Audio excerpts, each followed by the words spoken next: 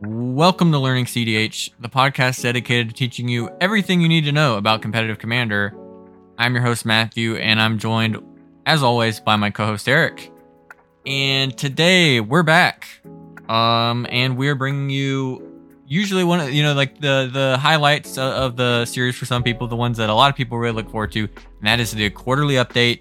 This is the last update for 2023, where we're looking at all of the decks that topped events with 64 or more entries in between October and the end of the year in December.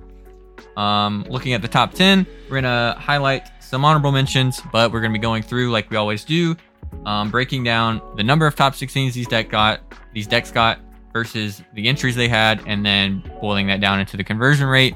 And of course, if you want to follow along, you can follow this at the link down below. It's going to point you to EDH Top 16, which is one of the best new resources that we've had and allows us to do this really awesome series. Yeah, they're awesome. And so this is not a tier list. You know, a lot of people go, how do you do your tier list? I'm like, well, it's not a tier list. It's just based on performance for us. That's the way we like to do. So that way it keeps it's consistent. Because one thing I notice is people like to move the goalpost for like parameters for decks and stuff. And like there might be special considerations. Like if there's like the Mox Masters Invitational, which didn't have a full 64 players. That's a little bit different because that's a qualifier event where a lot of people had to had some of the best players into it. And so, and it was right on the cusp. It's in the 50s, high 50s, maybe mid 50s, something like that. So just for those, if you haven't watched one of these episodes before, just understand where we're coming from. We're just strictly basing this off analytics. This isn't like a bias or anything like that. This isn't our tier list, like Eric was saying. We don't, the point here is not to turn our opinions into data. It's really to give kind of opinions on the data. And we'll talk about why certain decks we think maybe rose up or fell down. This is another list where I think 8 of the 10 decks have moved positions. So it is a pretty different list from the last top 10, and we're going to go over that last top 10 so you can compare it as we go along. Again, kind of sorry we had a bit of a break. We had a whole bunch of stuff come up. There was an episode that was supposed to come out, and if you watch my last video, you'll know why it didn't come out. Looking to run a great cEDH event? Having hosted over 100 successful tournaments, Eminence Gaming has your back with Command Tower. With its intuitive tournament manager dashboard, you can handle everything from deck list submission to player management in just a few clicks. Then, all players need to do is scan a generated QR code to have access to your full tournament bracket. Put your players first with seamless pairing software and real-time access to standings. Take the guesswork out of tournaments. Give Command Tower a try for your next event. Before we hop into it, we did have a patron submitted question. If you're a patron over on Patreon, you can submit podcast questions for us to talk about in episodes. And this one is from TRS Aphelion. I don't know if that's a real word. Hopefully I got the name right. The question we're going to talk about is, what does stacks need to become a viable tournament archetype? So, for some players who maybe aren't aware of like the tournament scene, you might see stacks a lot in your local scene, especially I think a lot of people, they get, for whatever reason, there's just way more stacks at like smaller events that are just more local. I don't know. I don't get it. But there isn't really honestly, at this point, a single like dedicated stacks list that consistently performs. We saw like the closest thing be like kind of Tayam in recent times, which is like, even Tayam players will argue it's not a stacks deck, it's like a mid-range deck, kind of. And then people will think of like Winota as an example, which was kind of more of a turbo deck or like a fast mid-range deck that ran a lot of stacks pieces. In my mind, I think what stacks needs to be successful is the ability to actually target something in the metagame that is really so prevalent that shutting it down makes your deck actually very strong. So, for example, the most powerful we've really seen stacks be in kind of recent history, and even this is kind of diving to like what I would consider like what the current golden age of cEDH that we're in, is like the Rule of Law versus Turbo Nas meta, where Turbo Nas was so critical as such a major part of the format that your deck being just full of Rule of Laws made it like actually have a big impact on what's happening.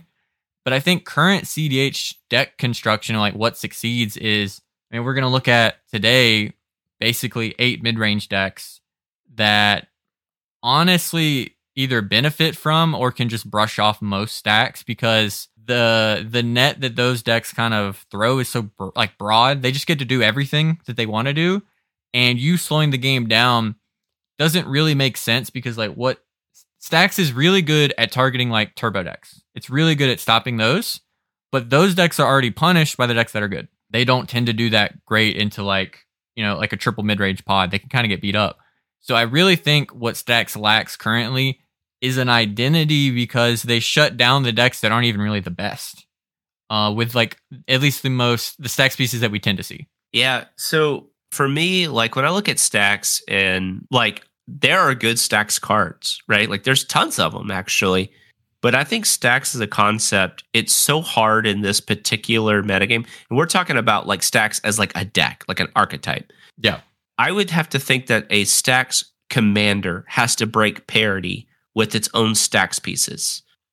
So when I look at that, it's like, Winona, great example, right? But then it became a very unfair format for it because first off, the card quality is really low in the deck list, and it's not in the best colors. And people started packing removal, or they respected it more and remove it on site, you know, as much as possible. Like, oh, there's a Winona in a pod, you know, whether it's a Deadly Rock, Fatal Push, I don't know.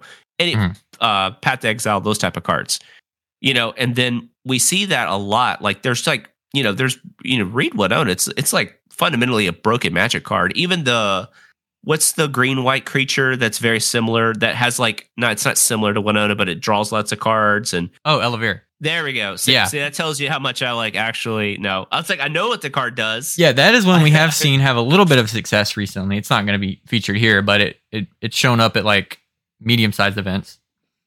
Right. And so like those cards are pretty good, like fundamentally. Like you read them like, man, these do a lot of things and stuff, but I just think it's so hard to consistently play a deck that is trying to 1v3. And you have to have there, like, I even think Stacks is like one of those things that's kind of harder than Turbo, like in terms of the politics aspects, because nobody likes really playing against you, like truly, by and large. Nobody likes to have their mana crypt shut off, right? It's kind of hard to be proactive in those decks because, like, for example, you want to run Rule Law effects, but if my A plus B is a 2-card combo, I can't use it. So when I look at that, it makes it fairly difficult for those decks to fundamentally play in a 4-player environment.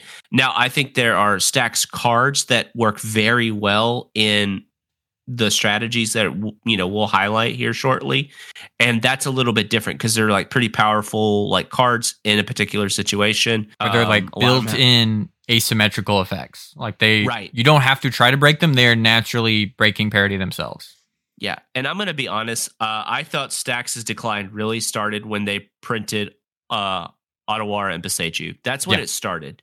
And then they printed Orcish Bowmaster. And then so, you know, like, and I know these decks still do very, you know, like I think Gold Sabertooth won't be reflected in this. I think top 16 with Blood Pod. You know, that the good player, a little bit different.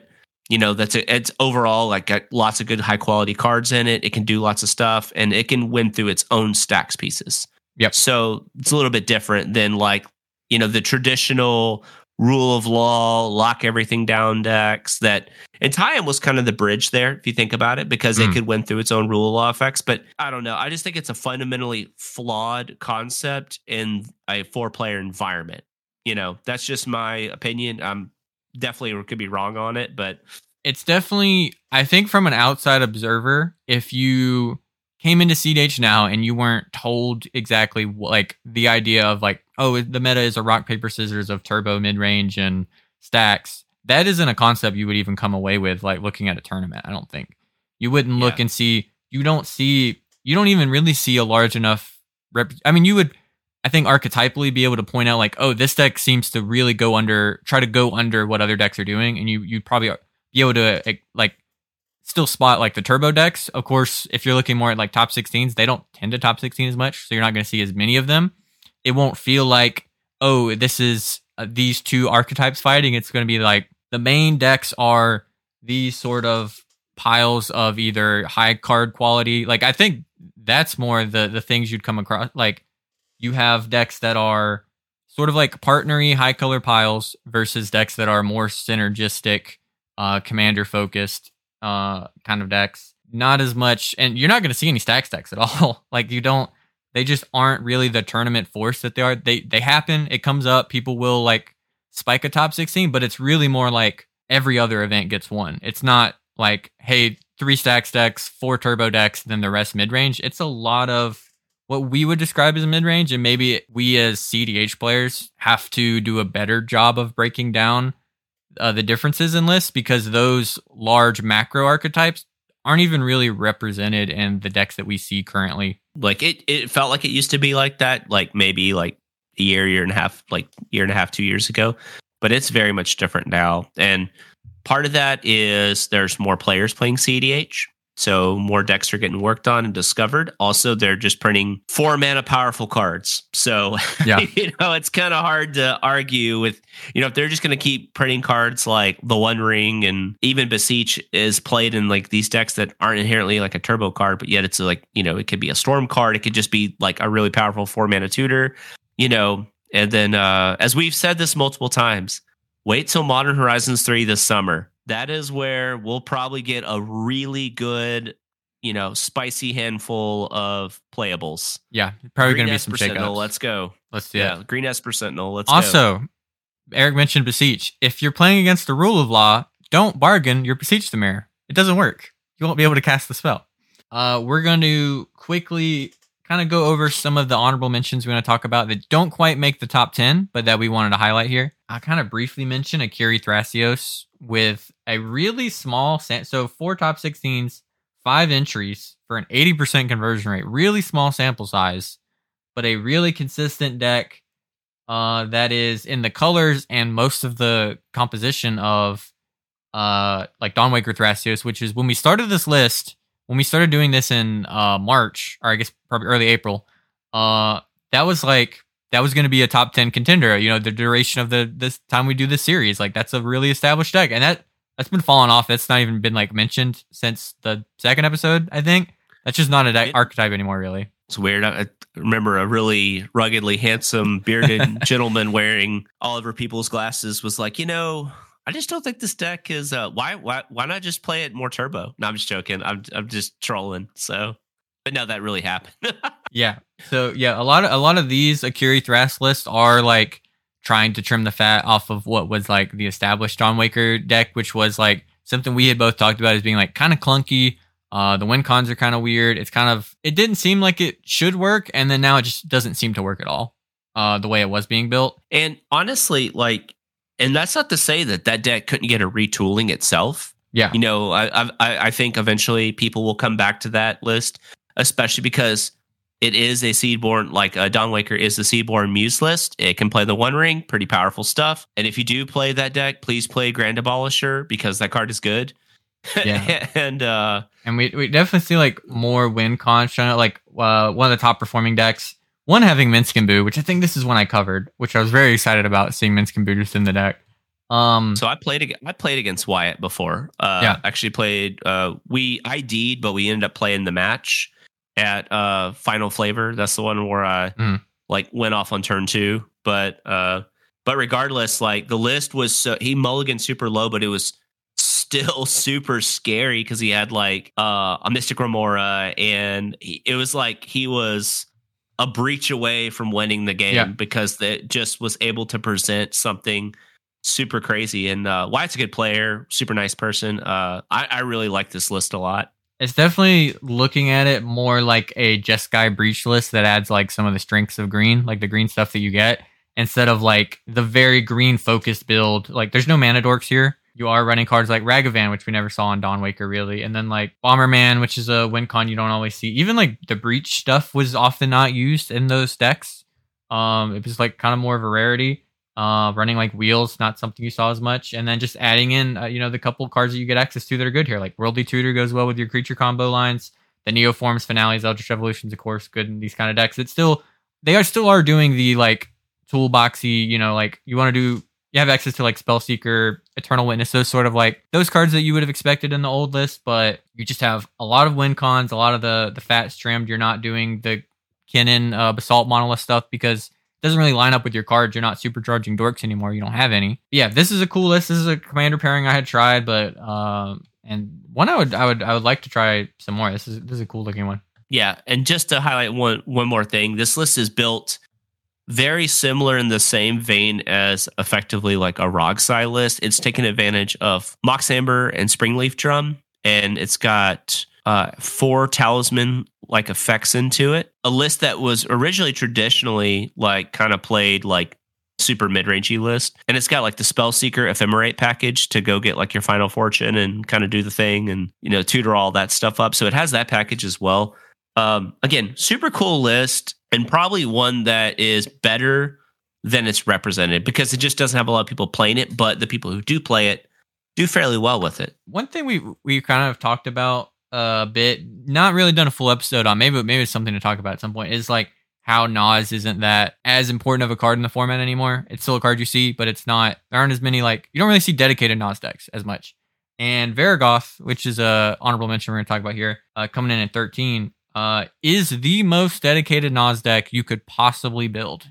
We're not going to go too much into exactly how it works in the combo lines because there is it is one of the most one of the few decks in this format that really just plays on a different axis. It does its own thing. It ignores the concept of card quality entirely by running a deck that you can add Nas and draw your entire deck. Purely seeks to do the Nas things. And it does it well. And it's had, again, very small sample size, 4 top 16s, 9 players for a 44% conversion rate. But it kind of just showed up and kind of bodied one specific tournament that was Salt City. Yeah, Salt City with 3 players in the top 16. Really wild performance there. Definitely a cool list to check out if you're more interested in kind of the more extreme builds that you can pull off in this format. Yeah, it's like, it reminds me of like Mono Black Cody. We'll mention Corvold because we have to. But if you're aware of recent events, this Corvold really should have at least 2 of the top 16s it has on here kind of marked off, kind of thrown out. Asterisks. Big asterisk next to them. Still an awesome deck that has been getting better and has, good performances in a variety of builds, but especially like its established build that, people like Eric have worked on is looking to be pretty sick right now. But again, we kind of have to mention like, yeah, it's number 11 here. Normally we'd be super hyped about it, but kind of been soured a bit. I will mention Ob Nixilis as probably most likely on here to show up in the top 10 in the next episode.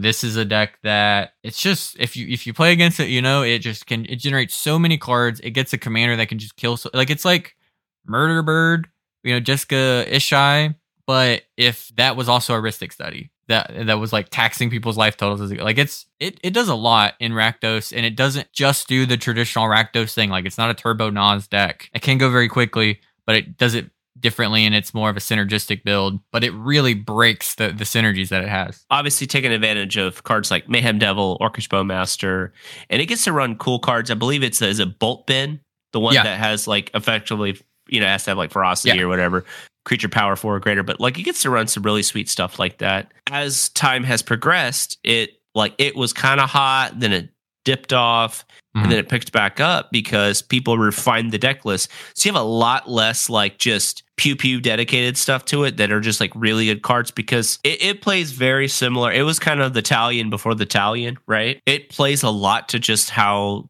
a lot of the Commander games go, with people picking themselves off their lands, whether it's a fetch, a City of Brass, Mana Confluence, those type of cards. And it just, people are paying that, like they pay that life. And so it just inherently plays into the situation, the way the deck goes. So it's pretty interesting.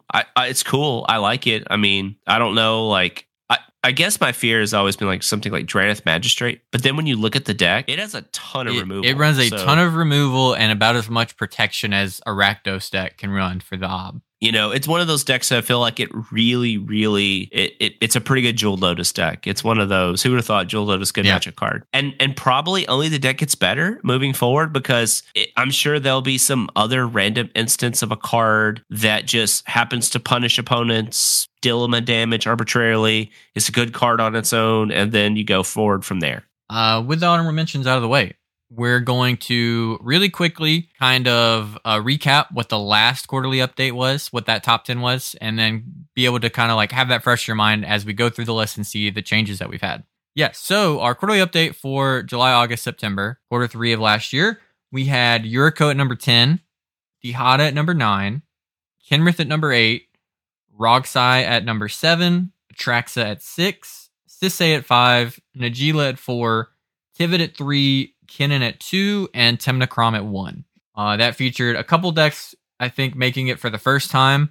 Decks like Rogsai, Najila, and Tivit dropping. Specifically, Najila, we've seen kind of continually drop as like Bowmaster's Wondering, and then just like other decks take over. And then I think that was Kinnan's first spot at number 2 that had dethroned kind of Tivit and Najila that were looking like really solid. Like it looked like Temnakram, Tivit, and Najila would kind of be the top 3 for a while, and then that hasn't really been the case. And we'll see how it looks in this list. Number 10. Number 10 is Talion, the Kindly Lord, with 6 top 16s, 38 entries with a 15.79% conversion rate. And again, as a reminder, this is 64 or greater, ran by the EDH top 16 software. Matt, what do you think about Talion? Yeah, this was when we talked about it when it got revealed that this might be on the list at some point. It had kind of, I think it was an honorable mention last time because it had kind of started getting some results and hovered in that like 15th through 11th spot. I don't remember exactly where it ended up. And this was when we kind of expected could be, depending on like how people built it and how it played.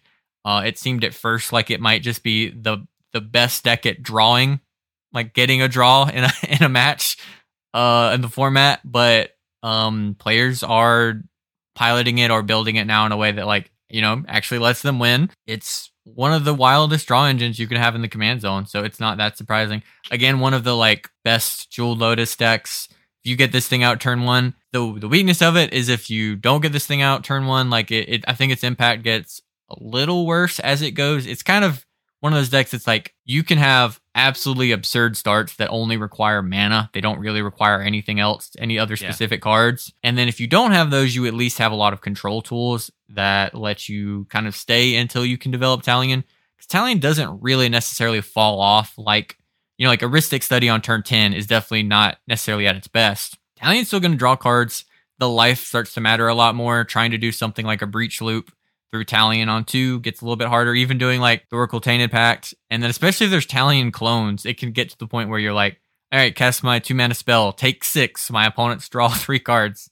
That can be really hard to break through. And apologize real quick. I'm getting over being sick, so nose still occasionally runs. I know it's gross, nobody cares, but if you see me off the side, like having to like pat my nose, I'm just trying to save the the viewers and the listeners from anything. Like one thing I want to note about Talion is just how impactful it is when, especially there's multiple Talions out, like Matt was alluding to with the clone effects, but just in general, Talion also just being a tool used in other decks. I would not be shocked to see if Obnixilis somehow follows the same route a little bit, because it is a little bit more dedicated. But for example, Corvold already runs Bowmaster and Mayhem Devil, so who knows? That could be an interesting card to help break some of these like mirrors up or something like that, for like these heavy mid-range mirrors. Watch Rogsai. That'd be hilarious. Rogsai just jamming Obnixilis and Talion. I'm joking. Zane, don't beat me up. I'm just trolling hard. I thought about it. I thought hard about the Talion. I never thought about the Obnix, but I thought hard about the Talion. I just think Talion is a super powerful card. It's easy to cast. They keep printing cards like like the way Talion's worded is kind of ridiculous. Like the fact that like it could be mana, power, toughness, whatever, and then it's just like, oh, so literally a blind squirrel can put a Talion down and still get value off of it. It's just like I think that cards like that kind of have that built-in like safety net is while I think Talion's a super cool card, I think it's a poorly designed card, and it should just be more focused, kind of like a Archon of Emeria in a way. Because, like, that's just, like, imagine a stacks piece like that. Like, if the creature has, like, power 1, like, whatever combination of the way the card's worded, you can't cast it. Like, that would be pretty ridiculous. It's got to be, like, number one new generator of mistriggers. Because of, like, how many different things, like you're talking about, it can be. Where it's, like, the number you pick can just there's a lot to think about. It's very much also like it seems fine in 60 card, but it is also clearly like here's the one of the commander cards of the set. Like here's a commander that people play because it just is absurd in multiplayer. But yeah, that's Talion at number 10. No ties at 10. We do have a tie at number 9. Number 8, both being 7 top 16s. It does look like they're now all sorted by conversion rate as the tiebreaker, so we don't have to qualify that anymore. At number 9, with 7 top 16s with 54 entries for a 12.96% conversion rate, we have Rograk and Silas. One of our favorite decks here on the channel. We always spend more time on this commander when we do one of these top 10s than almost any other one, and we're seeing it fall off kind of consistently. You know, like I mentioned, it was number 7 last time. It was top 5, I think, on the previous episode. I want to say like 5th, and here we're seeing one of the true dedicated turbo decks of the top 10 drop off almost off the list. Yeah, I do want to bring up, if you take a deep dive on the Rograk Silas. So if you look at your pilots, you have Sergio, really solid pilot. Connor, really great pilot. You know, two super strong pilots right there. And then Zane is because Zane hasn't been as active in like tournament cEDH Magic because he's too busy bringing us amazing software like this and prepping us for other events for 2024. But he was right on the cusp of Lotus Series 2, which was the recent online event along with William, and they were 17th and 18th respectively. It's right there, and we've talked about this. I've always said this. Like, I feel like I've always felt like Blue Farm's the just overall inherently best deck in terms of just the way it plays and performance.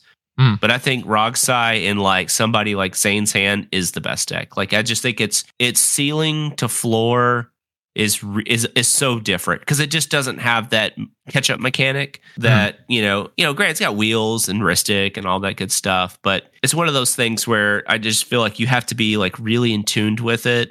Like all combo decks or all decks that are like a Stormy based deck, you have to really know how to pick your points. And I think the average player picking up Rogsai is going to have a worse experience than the average player picking up Blue Farm. Yeah, it can definitely be tough to pilot. This is, we kind of alluded to, like, adjusting for cheaters. There's one more top 16 under Rogsai's belt, because that 17th position would have been 16th. But again, we have another deck here that had more tops than maybe it should have because of this. That's just something we can't account for. We can't just remove the numbers because like it affects the whole event. It's not just like, oh, move everybody up one because the pods would have played out different. Like, so it's not something we can account for. Unfortunately, it is just maybe a tougher world for a Rog pilot. If you find yourself, you look at the decks that are also on here.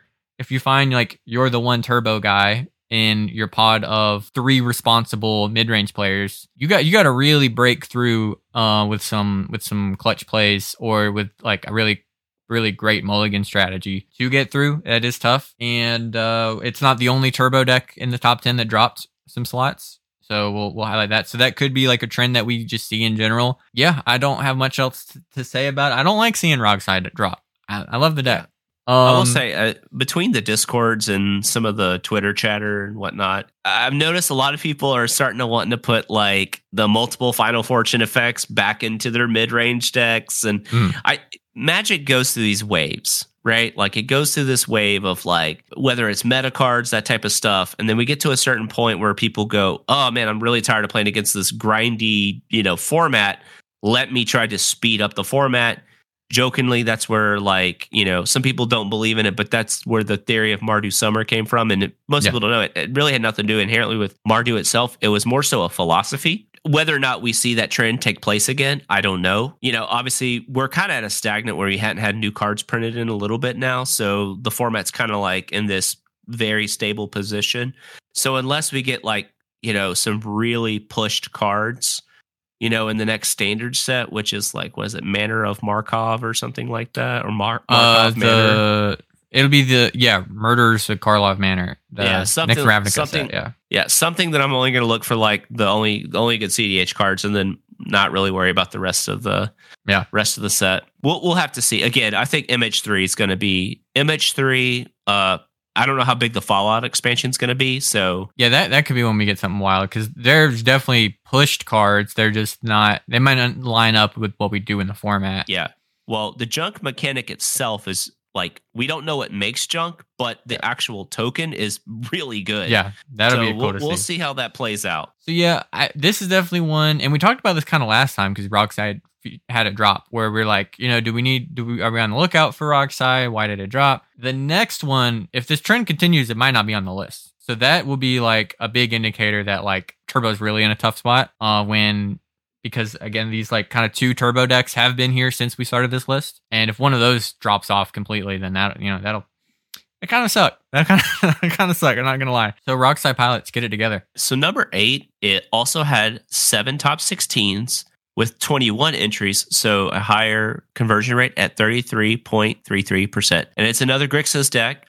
It is Crom and Tevish. People talking about Big Boy Winner or whatever it's called. This kind of falls into it because, depending on the builds, it still has a very strong Grixis core, but its 2 commanders allow it to do that long game plan. And there's been some various builds too. I know Ian's list went like really, really changed up some stuff, played like a little bit more mid-rangey setup, added the Talion, added things like Ledger Shredder to help churn through cards, Flesh Duplicate, and that just gave it a little bit longer stability in the game, along with running like a counterbalance and Sensei's Divining Top package as well, and running Curse Totem. So, just enough swaps to give it that nice, stable position in the metagame, and it's just a powerful, color combination. And that deck also had a turbo build to it as well. Correct me if I'm wrong, but it's Sharky who plays it, right? Yeah. And that list was sweet. Like I put that list together. It was super fun. And it felt more like Rogsai's bigger brother, if that makes sense. Like in terms of like very similar builds, ultimately kind of similar game plans, but has like cards like a Hullbreaker Horror, which also can be an infinite mana combo with your rocks, which you can bounce your Tevish and do the thing, to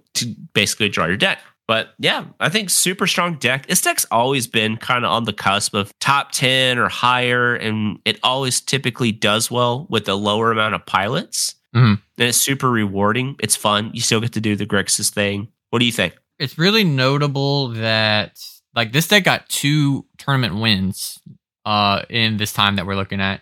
And the lists are pretty different. We talked about Ian's list, which is a little more mid-rangey, and then like that had like a counterbalance top package, and then there's also this other list that won that has like you're rocking cards like Reign of Filth, Yawgmoth's Will, Jessica's Will, that is able to do some pretty cool stuff. This is definitely a deck that, like you mentioned, I think it made the list like once.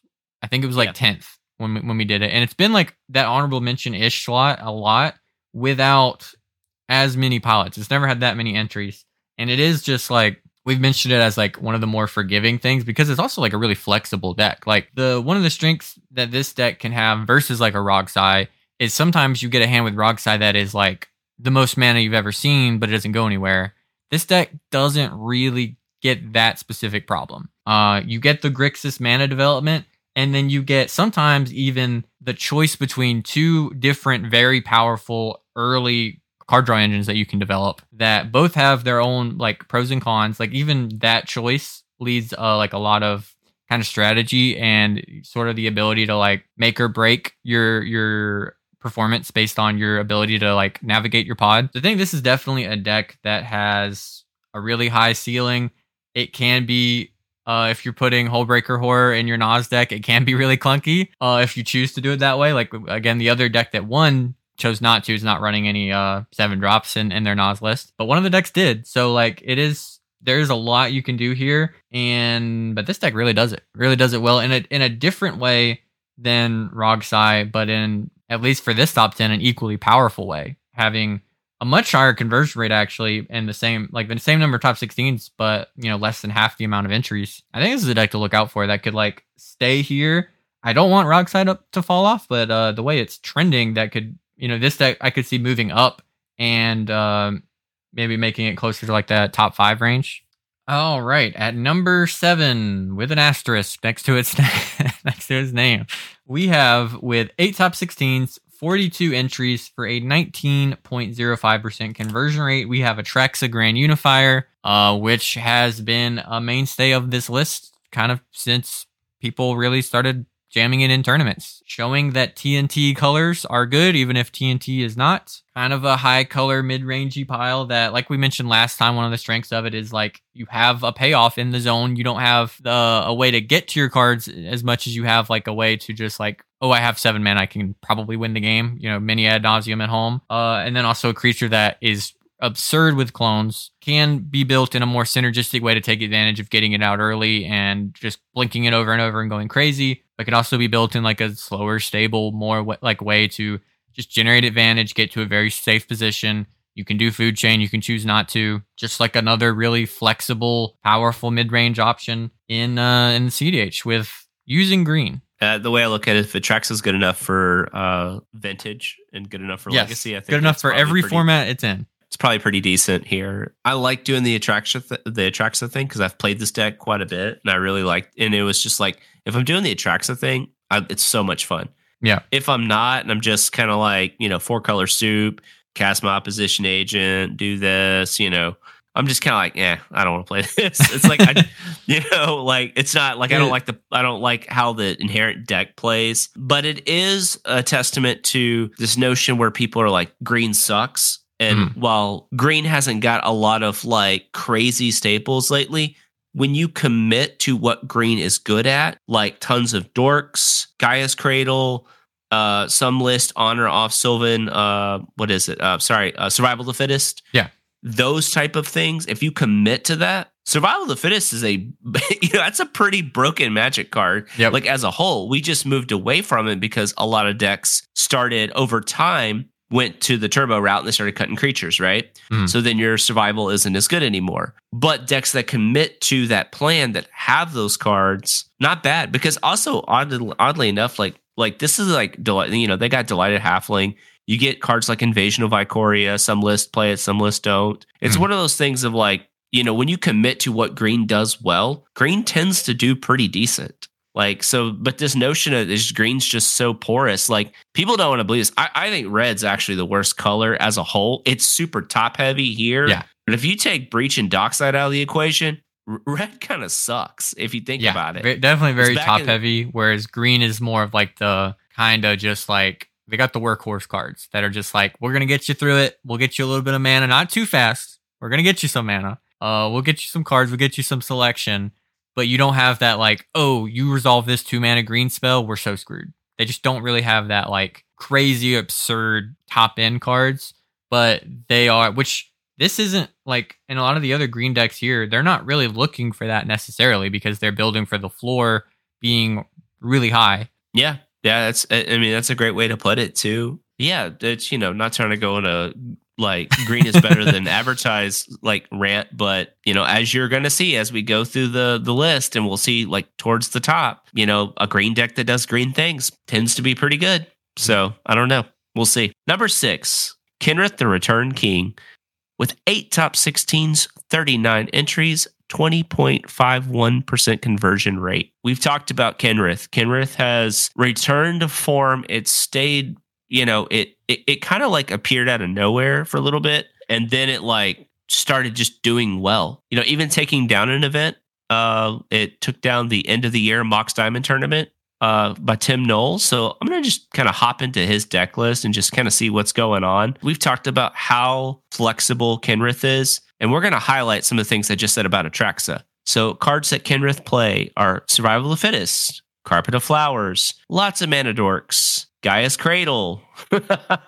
So it also plays a truck ton of green tutors. People forget that green tutors are probably arguably the second best tutor source because there's so many of them. They're very dense. Also, being able to play Kenrith, you get the A plus B and Thassa's Oracle combo. It has Dockside combos. It like, man, I don't know if you have the list pulled up, but I mean, its creature package is super, super spicy. And not in a bit like, spicy, I think so, where that's used for like Not in like, oh, you ran some bad cards. Spicy. Spicy versus like, man, this is like a very well thought out list. And it's got all sorts of cool stuff. It even runs Agatha of the Vile Cauldron along with Agatha Soul Cauldron. So both of those lining up pretty well with actually like a deck that wants to use Kinrith. Yeah, this is like kind of like far and away the most flexible commander that we feature. It's ever on this top 10. You can do whatever you want with Kinrith. You'll find lists that try to slant more turbo and just use him as an outlet. You'll find decks that like actually want him in play and are running cards like Jeweled Lotus and even are crazy enough to run like Fierce and SWAT with their 5 mana commander that they're not racing out sometimes. Yeah, it's really the like kind of I can do anything deck. And there was one that kind of hovered around that like honorable mention-ish category like tier. And then like I think there was like a big retooling of the deck. People were like trying to get it more focused or get like a better idea of what they wanted out of it and the packages that they wanted. And we've seen like lots of different variants of it, of being like the true 5 color good stuff deck of the format. And now it's just like established where it shows up, and I would be surprised if it didn't show up in the like the next update or the one after that. Yeah, I mean, like this list specifically is super cool. Like you've got Teferi Time Reveler stuff. Like I said, you got Breach. You've got the Heuristic Mystic kind of package. You've got some Smothering Tithe action, Survival of the Fittest. I mean, it's awesome. Like it's a cool list. It's running Talion. It's running the new Dauntless Dismantler. It's got Luris. It's got Lotho, Cannon. Like it's got Mayhem Devil combo, so you can like basically like kill people. Also, let's talk about Agatha of the Vile Cauldron. Pretty interesting card. If you don't know what it does, it's red and a green for a legendary human warlock 1/1 creature. Activated abilities of creatures you control cost X less to activate, where X is Agatha of the Vile Cauldron's power. This effect can't reduce the mana, and the mana cost less than 1. Red, green, 4. Other creatures you control get +1/+1 and gain trample and haste until end of turn. So it's a win condition within itself, like if you have infinite mana. It's also like a really good, it's especially good with Kinrith because you can put +1/+1 counters on a creature. So you can buff Agatha, get it to where like you can get basically to the point where you can just like make Kinrith just like pay a blue, draw a card, pay a black, reanimate one of your things. And just on its own, just being able to like make your dockside reanimation loop or whatever, like a mana cheaper is helpful here. And then it can also make it like go way, way, way positive, like super easily to where you don't even need to be able to go infinite. It can just like do one of your things so many times that you just kind of like break open the stuff that you're doing. Well, I talked about survival, but survival plus Agatha Soul Cauldron, that's pretty good, right? You can just pitch your Ranger Captain of Eos to the graveyard to go get something better in your game state situation, give something a counter, activate it because it has the Ranger ability. So yeah, really, really sweet list. Honestly, something I'd probably like to like sleeve up and battle with a little bit more when I'm, not feeling the storm route. A synergy that might not be that apparent because people don't read this part of the card is Agatha Soul Cauldron with Emil. Is one, it's just good. You can just throw Emil in the graveyard and do Emil stuff. But also Emil has another ability that you just pay a mana when something enters, you put a counter on it. Then you're like, all of your creatures are Ranger Captains. Emil, those kind of cards, pretty broken here because you can just Bowmaster somebody down too. Yep. There's a lot. There's like so many different ways layered. To win. Coming up on our top 5 with 9 top 16s, 57 entries for a 15.79% conversion rate. Yes, all the way down here at number 5. That is an Najeela, the Blade Blossom. This is a deck, when we started this, it was like firmly 2. I think going into right before Lord of the Rings, it looked like it might even overtake Blue Farm as number 1. Kind of fighting with Tivit at some point in the middle of the year. And then post Lord of the Rings, we had a drop to it finally at 3? Now down at 5. Pretty there's some pretty good names, but what I want to highlight about Najeela is obviously we've talked about this before about the whether it's Bowmaster, whether it's the One Ring. I just think the metagame at large has shifted where there are lots of creatures in play, so it really takes out the ability to win with the Derevi lines and Grim Hireling stuff. Now it can still do it, right? Like it can still do that stuff. It's all dependent on the gameplay, but as people just throwing like a random 1/4 out there to block because it has like the Mox Monkey ability, 2 mana 1/4 that is a one-sided stacks piece.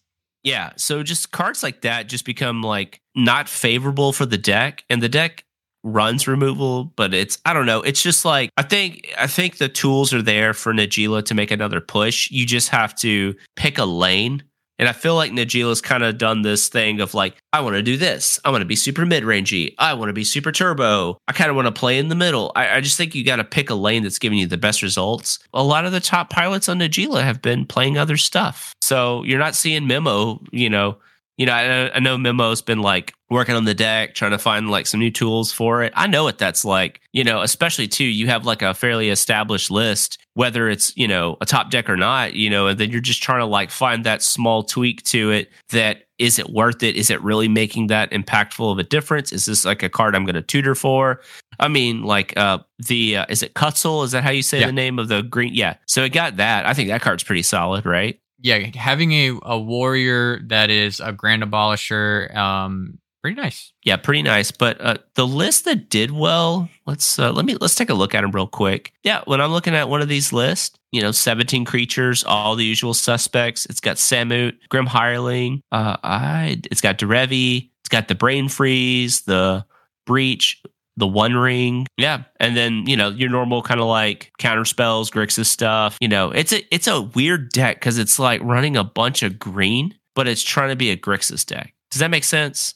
Yeah, like where it's, people will call it like 5-color Rock's Eye. And that's because when you're trying to do that thing, you're very much like Najila is just like a cheap commander I can get into play if I'm not on that game plan. It turns on my Fierce and my SWAT, and I can jam out my 5-color Breach or Ad Nauseam kind of stuff. Like if you're doing that part of the plan, but then you also kind of need a lot of the green stuff to do I also want to be able to just pivot and do Najila wins with either Derevi or Druid's Repository or Grim Hireling. A lot of those are usually like using like your creature tutors to get those into play or put them on top of your deck, whatever. And so, yeah, you do kind of have a split. And then you saw like one of those decks that won was doing this, also started running like Chatterfang again.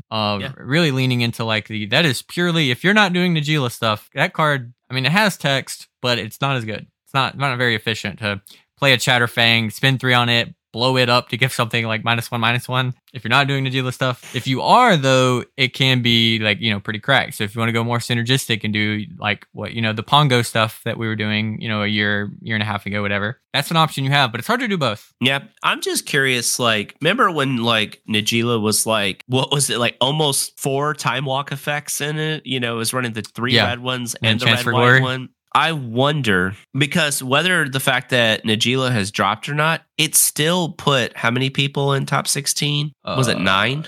9, yeah.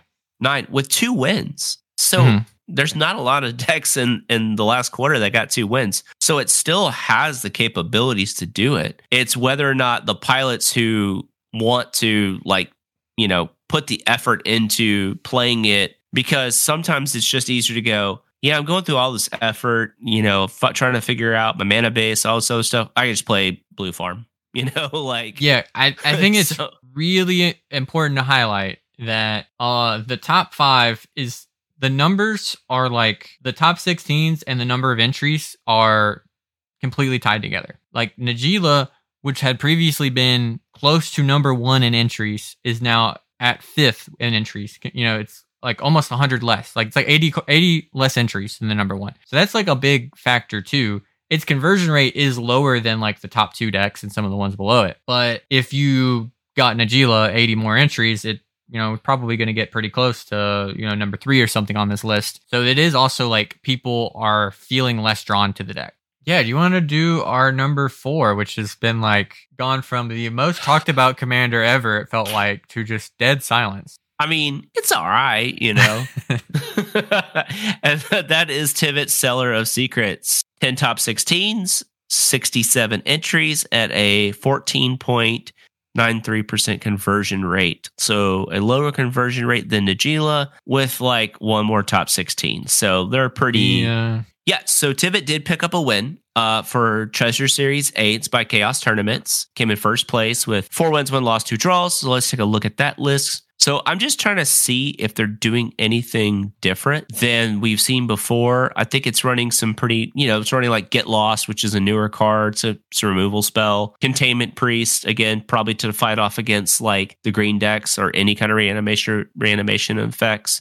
It's got the usual suspects in it. Like if you look at the list, the card quality is pretty high. They just made some concessions to having a little bit more card advantage engines like Archivist of Ogma, and then also just running a little bit more like stacks like Containment Priest and Dauntless Dismantler. I feel like Tivit, when it started off, it was like, I think people just got really tired of Blue Farm, to be honest, and they wanted to be different. And the time sieve thing is really attractive. Like it's super fun if you've ever time sieved combo with the Tivit before. And then obviously an early Tivit, backed by counter spells is just so much card advantage. But we've seen Tivit take a dive, and that doesn't mean the deck inherently is bad because, clearly people are doing well with it. It did pick up a win, but I think it's settled now. It's settling into the niche of where people like it. Yeah, it's like a Staxier Esper equivalent of Blue Farm that doesn't need to run a bunch of creatures to enable any of its strategies, but it just does because a lot of them are good or are like asymmetrical hate pieces. Kind of the Esper deck of choice, where it seemed at one point when we were doing these that Esper was like, oh, Esper's the new Grixis. Maybe not.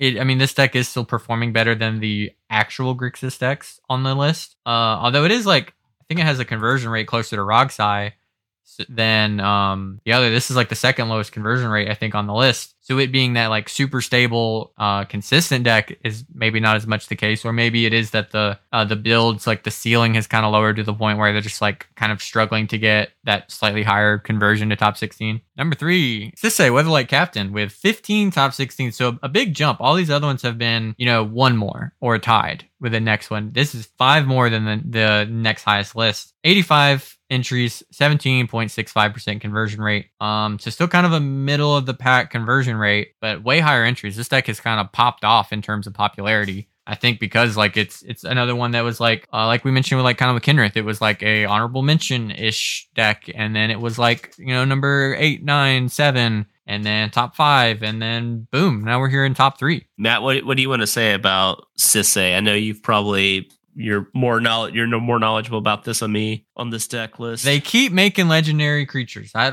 don't even have to be creatures. They keep making legendary cards. This is a deck I think people have just started building a little bit better. They've tried to really clean up the list. It's still being experimented with. Like we saw one, I think one of the winning lists that was running like Rocco in the 99, which is not a card that has any, it's a legendary creature. It doesn't have any synergy with, you don't want to tutor it up with Sisay. Crazy impactful creatures you want to tutor into play, that having your creature tutor be on a very hard to counter creature spell, pretty nice. And you, again, can have like, sometimes you'll just get a one, like has the strength of Rocco in the 99. Sometimes you just get a Ragavan because you're playing it on one, or get an Esper Sentinel. And then sometimes you're casting a Kinnan and immediately win through the game. This deck just has so much ability to pivot. It's another deck that kind of plays very differently than most other like you look at the distribution of cards here, where there's like 8 to 10 planeswalkers, maybe a single sorcery, and in the entire list. Like it's very clearly built very differently from a lot of the other high color decks in the format, but it still interacts in kind of the same way, and it's harder to interact with. Of course, it gets very weak to opposition agent. Most decks are. This deck kind of doesn't do anything through op agent if you haven't already got to develop, or you have some kind of advantage in play. But even then, like if you get into a game where it's stalled out because of something like that and other Staxy pieces in play, this deck just gets to curve out with cracked cards. Just like, okay, well, I'll cast the Faber Elder this turn. I'll cast like 8 mana worth of stuff next turn, and just play my cards one at a time until I eventually break through, because if the game lasts long enough, it's going to break through. And the moment something gets removed, this deck can just win an instant speed. Yeah, I want to highlight the list. So it took down, it had how many wins? It had 2 wins this last quarter. I'm going to highlight Unrivaled. I loved Unrivaled's deck. So I loved this version of it. Pretty big fan of Unrivaled. I follow their playing career. Super great person to talk to. And they have a pretty good range of decks too. So things I kind of want to highlight. We'll start with the creatures. Olivia, Mobilized for War. That's a sweet new include, legendary creature. And then it basically is 3 mana, 3/3 flyer. Whenever another creature enters the battlefield under your control, you may discard a card. If you do, put a +1/+1 counter on that creature. It gains haste until the end of turn and becomes a vampire in addition to its types. just really cool toolbox cards that allows to give haste, to pump up your creatures. Obviously, when if it's out first and you put your Sisay into play, it buffs your Sisay, which is kind of cool. Colossal Sky Turtle, another cool new include that's just a modality card. Man, yeah, it's got a lot. But the card that I thought was really interesting, we talked about this, was Teferi, Mage of Zafar. Is that how you say it? Zafar? Zalfir? There's an L in there. Zalfir? Yeah. And this is the Flash Teferi. So this is the triple blue 2/3/4 flash. Creatures you own that aren't on the battlefield have flash. Each opponent can cast spells basically only at sorcery speed. Just another tool in the deck. And we saw the win come from this card. Yes. Somebody, I think they cast like a removal spell or some kind of like piece of interaction kind of against the Solvala. Something that the Sisay didn't want to play. And then just boom, immediately to Fairy and just win. Again, a deck that got a pretty big upgrade this year, not only from popularity of more pilots on it, but just kind of cards overall.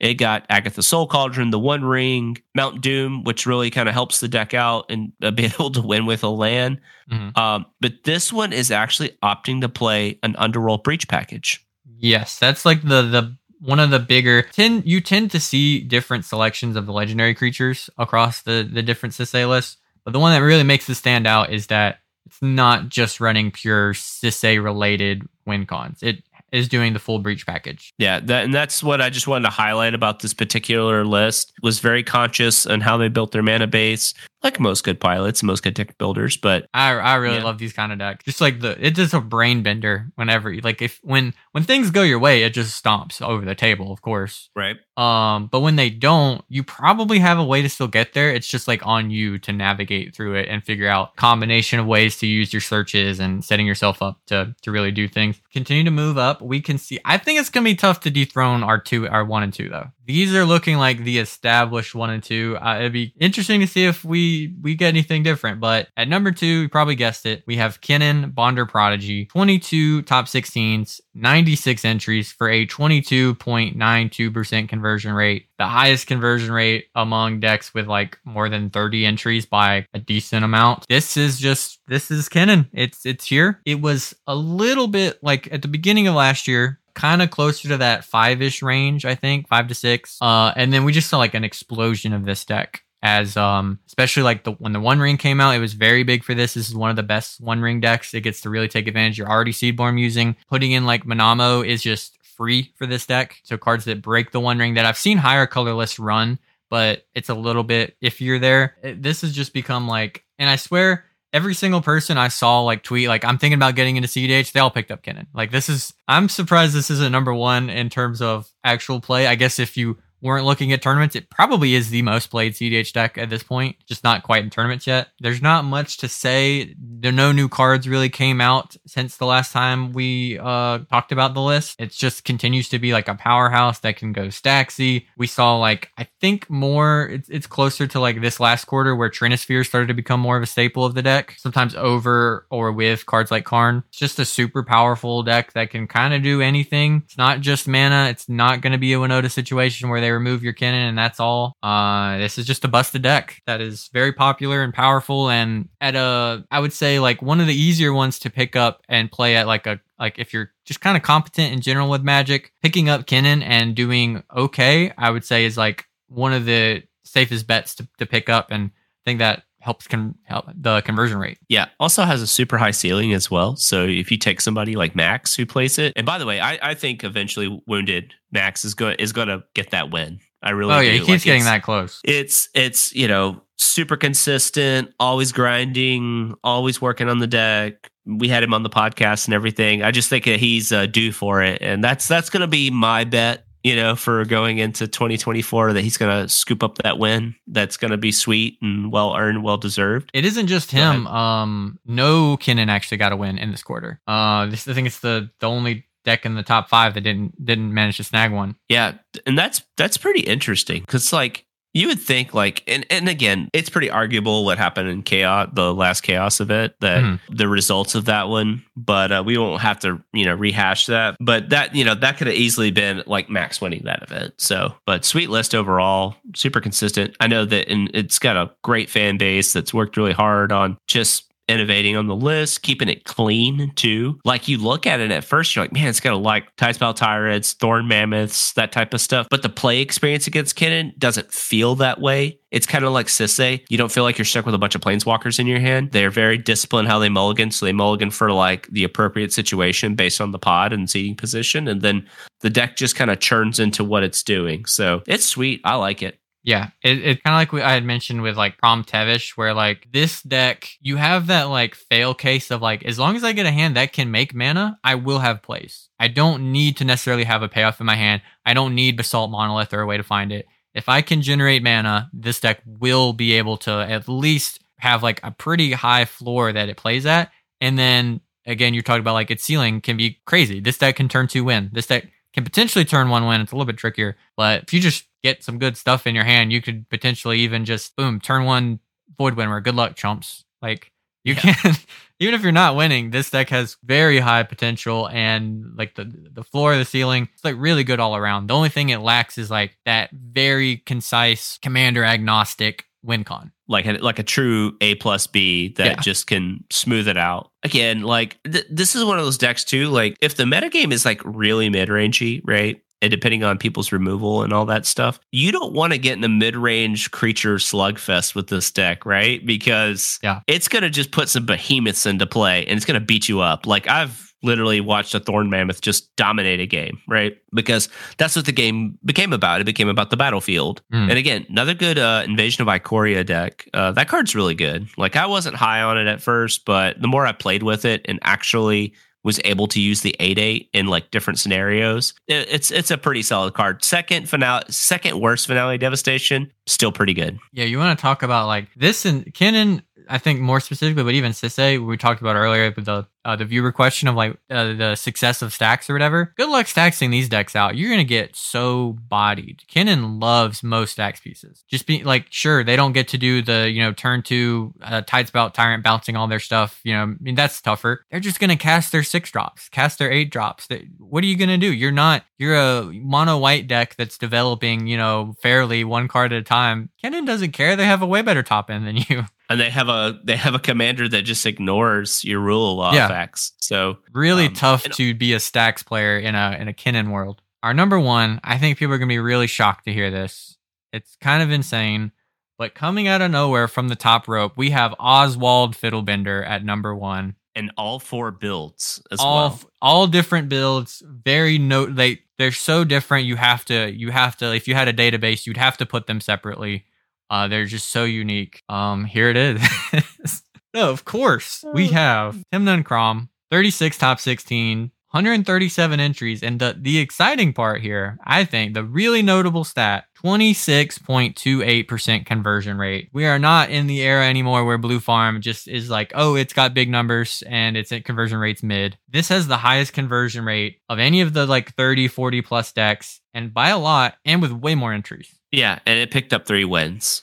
Yeah, there is not a blemish on this record for Blue Farm here. Triple win, second place, like, and plus too, when you look at some of the people that have picked up Blue Farm, you've got some really strong pilots like Freedom Waffle. Love Freedom Waffle, but yeah, Blue Farm just doing the Blue Farm thing. Is there any spice, Matt, to these Blue Farm decks that is like come about recently, or are we just still seeing the same old? We did see Freedom cut Consult. That was the thing. We saw like some players had cut Imperial Seal. I think like Ori had cut Imperial Seal. Freedom Waffle cutting Demonic Consultation for like Born Upon a Win. But like they got new cards. So like Dauntless Dismantler is a card you can probably expect to be in a decent portion of Blue Farm decks. They have so many 2-drops. They're not necessarily all going to run it, but don't be surprised if you see it. Not many of them have opted for Beseech the Mirror. It's pretty awkward in a 4-color mana base. I think it's become we're not seeing as many like tops without it, but we are seeing like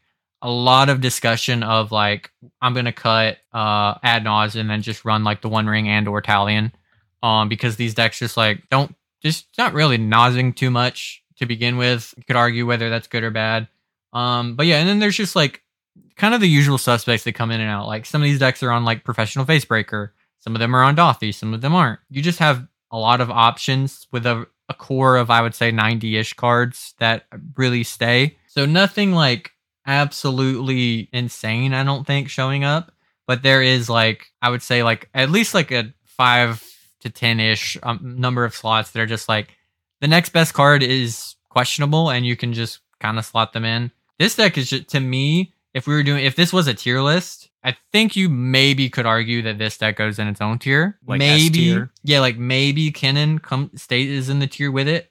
But pretty hard, especially without Kennen getting a win. If I looked purely at these results and made a tier list, I'd probably have Blue Farm by itself. If I'm thinking as like as myself, I probably put it in the tier with maybe Kennen. But based on these results, it would probably be like S plus Blue Farm, S Kennen. A is probably Tivit, Sis A, maybe Najila, Kenrith. It could be like, you could even split that A plus and A, where like Atraxa and Kenrith are somewhere in there. Rockside, Crom, Tevish, and Talion are probably B, something like that. When we talked about this last time, I definitely think now you're looking for reasons to not play Blue Farm. When someone says like, I want to play in a tournament and I want to do well, probably just hand them Tim Crom, and they kind of need a reason not to play it, I think. You could also hand them Kennen, especially if they're newer. You hand them Kennen, and it does play pretty differently. So there's something there. But if you were like, I want to win a tournament, there's not a metric you could look at, or I think even like ignoring the stats, like this deck list gets to do this so much better than Tim Necrom that you could try to go this route. It's really hard to not just say like, you should probably, if you're a cEDH player who really cares about results and that you're results oriented and that's what you care about, probably should play Tim Necrom. I would like to see a shakeup. I don't think that's an inherently negative thing. That doesn't bother me. You were just talking about Melee. I played Melee the whole time. There were points where Fox was in his own tier and everybody's like, well, what do we do? It's like, well, you just keep playing the game. If you don't like Fox, you can play somebody else. You're not always going to play against the best Foxes in the world anyways, but sometimes that's just how the game is. But we've seen this year this not be the case. That's the reason I don't think it's doom and gloom, because there were points where Tim Necrom had like a 14 or something percent conversion rate, and Najila was almost at it was a higher conversion rate. It was almost as many entries. It looked like Tivit was going to take it over. So it hasn't been like, this has been the year of Blue Farm. It kind of became that way. And that's definitely the case right now. Going into 2024, I think that's the deck to beat. Not even a question. I don't think it's the worst thing in the world. And again, I still maintain that Modern Horizons 3 is going to change the format. I feel like Blue Farm is, kind of build your own adventure. It has probably, like you said, in the neighborhood of like, I'm going to just be a even broad, probably like 15 cards you can swap in and out, and that can kind of change how the play patterns of the deck are a little bit. When we did all these quarterly review updates, it's kind of became like a joke for us, like people who like, oh, Blue Farm can't win. And I'm just like, I don't understand that philosophy or that thought process, because it is what's winning. It's ignore your conversion rates and win percentages and all that stuff. What matters in the end is it winning tournaments. I don't care that the New York Giants football team was terrible the years they won the Super Bowl. They still got 2 Super Bowl wins in that short time span, and that's really all that matters in the end. Now granted, you want consistency and everything, but like I said, Blue Farm is the New England Patriots of the cEDH world.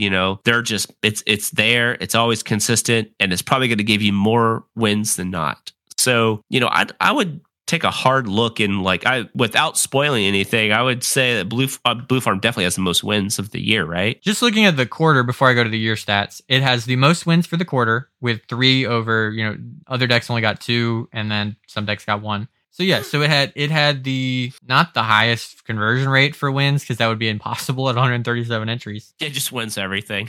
Top 4s, it's not even close. Top 4s is our top 10 is like 4 2s, 2 3s, 2 4s, a 5, and then 14 top 4s. That is like S plus tier in terms of top 4s. And it had like its conversion rate in top 4s is very high. The only like in the top 10, Crom Tevish has a higher conversion rate, but it's like less than a fifth. It's like a sixth of the deck. So like for decks 30 plus. And yeah, let's look for the year. Yeah, and while Matt's doing that, I'm just going to speak on like the fact that it is like pretty modal in how you design your creature packages, because like we talked about, it could have like all these different type of like asymmetrical stacks creatures. It could have more card advantage things like Archivist of Ogma, Professional Facebreaker, Fairy Mastermind. I mean, that's kind of wild, right? It just really depends on how you want to build the deck. I know Ian played a version not too long ago, last year. I guess, technically last year. It's weird to say that, but that like had, I think Talion, the One Ring, those type of things. And as much as people keep saying they want to cut ad nauseum, if you look at the list that all won, they all do. That's why I never cut. I always think about it, and I'm just like, the reason we have this is I very much think about what do the people who are succeeding do. If I'm going away from that, I should have a very good reason. There should be some basis that like, oh, this result didn't run Nas. There isn't any I can point to. They all run it. Whether it's the 80th best card in the deck or whatever, they're all running it. So we looked at our top 10. Let's go over now the top 10 for the year. We'll do real quick top 16, top 4, and wins. For top 16s for the year, we had Crom Tevish at 10, Bruce Thrasios at 9. That's how you know these numbers are weird. Kinrith at 8, Atraxa at 7, Rogsai at 6, Sisay at 5, Tivit at 4, Najila at 3, Kinnan at 1, and by far number 1, Blue Farm, 94 top 16s, almost 40 more than the second place, with the highest conversion rate of decks with more than like 200. No, there are higher conversion rates, but they're with much lower entry numbers, like even like less than a quarter. So easily number 1 in top 16s. And I would argue the highest conversion rate in terms of statistically relevant entry numbers. Looking at top 4s, our 10 is Dargo Thras, Tyam, Kinrith, Tevish Crom, Atraxa, Tivit, Sisay, Najila, Kinnan, Timna Crom. Again, 39 top 4s compared to 17 from Kinnan, number 2. Much higher conversion rate. Conversion rate numbers are a little bit lower here, but like 3 to 4% more than the field, and with the highest number of entries by a lot. And then for wins, Roxai at 10, Tyam, Atraxa, Sisay, Kinnan, Kinrith, Tivit, Tevish Crom, Najila, Timna Crom, having double the number of Najila and Tevish Crom at 5, with 10 wins for the year. Yeah, and that's also going to not include some Star City events, because Blue Farm won that one that didn't get added to the EDH top 16 because for whatever reason they do not use Command Tower software. And then the big massive event in Japan where it went undefeated, and that list was pretty sweet as well. That was actually very cool list. Very cool list indeed. That's just some Blue Farm on the side right there. That's just 2 free big wins and bigger tournaments there. And putting them at like 12 compared to 5. It is interesting.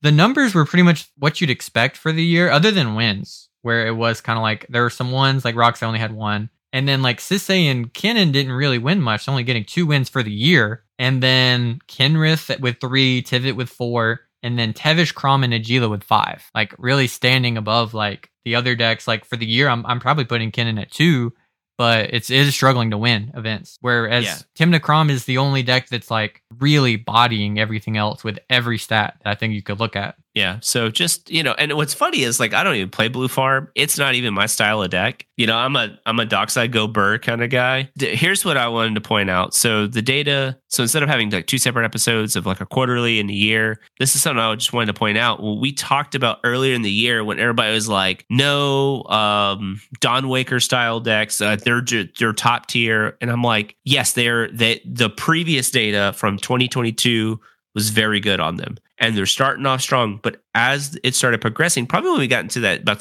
kind of the tail end of the first quarterly review into the second one, we saw a trend, and the trend dropped. And then Rocco came out of nowhere, and Rocco started doing really well. And then Rocco took a dive, and then Rocco recently, they're like, for this last quarter, there were 3 Rocco decks in top 16. Yeah, and that's why we really talk about looking at data and trends over a fair period of time, because again, the quarterly reviews typically line up with set releases by and large. And again, it's a little bit off because some set releases are master sets or reprint sets or whatever. When we look at that and we look at like new sets come out, we see trends. That's why like we need to kind of see how Orcish Bowmaster plays out. Now it's just a card in the format. Like it's good. It can be ultra oppressive in some games. And some games, it never hits the battlefield. Like it's, I like to look at that, because if you went back and looked at like this data, for example, that Matt just pulled up, you'd be like, oh, wow, Bruce Thrasios still up there, top 10 deck. But I don't think it even sniffs the top 10 now, right? Like, recent results are not pushing that at all. It's really just like that first quarter going into the second quarter, kind of like you said. And just like this year, probably a lot of the decks that are doing well in from like January, February, March, we'll see that. And then probably about midsummer when MH3 comes out, we'll start seeing a drop there and we'll see a different trend. And that's good to see trends. And that's not to say you can't play these decks. I think you should play whatever you want, honestly, like based on your goals as a Magic player, whether it's tournament or just with your friends. Like you should pick that. At the same time too, we try to give a realistic perspective that things can change, and it takes about a quarter for things to really change. People, CDH used to be a lot slower in terms of the movement of the format, but now with copious amounts of set releases, supplementary sets as well, and then just more tournament scenes, the data kind of moves a little bit faster. People are playing way more in Discord. There's like a 40 plus player event every weekend, somewhere. So yeah, CDH has grown quite a bit. So I would say it's more fluid now, and you don't have to be so pigeonholed on like a particular opinion or a deck identity or even how a deck's particular doing in one instance. Like who's to say that some really strong pilots pick up Dawnwaker, they go, oh yeah, we got some new tools, let's retool it. And then it's doing really well again, just like how Najila did, just like how Rogsai did, just like how Blue Farm shifted. It's like went from like kind of this weird like 4-color turbo deck to, 4-color humans list. Things can change. All it takes is some good innovation, some time, some effort, and the right people to play it. So let me know down below, what did you think of this quarter? What did you think of 2023 CEDH? It was definitely the biggest year for CEDH ever, and I think it was awesome. I think this was amazing to see. I look forward to the data that we're going to get next year, maybe even being like doubled in terms of like the number of events and the size of events. I know we have a lot of cool stuff to look forward to. So let me know, what is your prediction for 2024? What deck are we going to be clamoring about at the end of the year? Or is it just going to be some new busted commander that gets printed that everybody's going to be running because they made 5-color Rogue Rack? Let me know, and let us know what you'd like for us to cover next. We have like a decent amount of topics we want to dive into, but we're always interested to see what you would like for us to talk about next, and we're always open for that. If you enjoyed this video, let us know down below what you liked. Consider commenting, consider subscribing. About to hit 6K. We got a lot coming for you over there. Consider supporting on Patreon. Get cool perks, get access to videos early, submit questions for the podcast, and buy the merch. I got one of the Don't Feed the Fish shirts and my hoodie for Christmas. They look sick. But yeah, Blue Farm is good. Rogsai has a higher conversion rate than Tivit. That's all that matters. With all that being said, go play CEDH, go top 16 in a tournament with your favorite deck. Have a good one, everybody.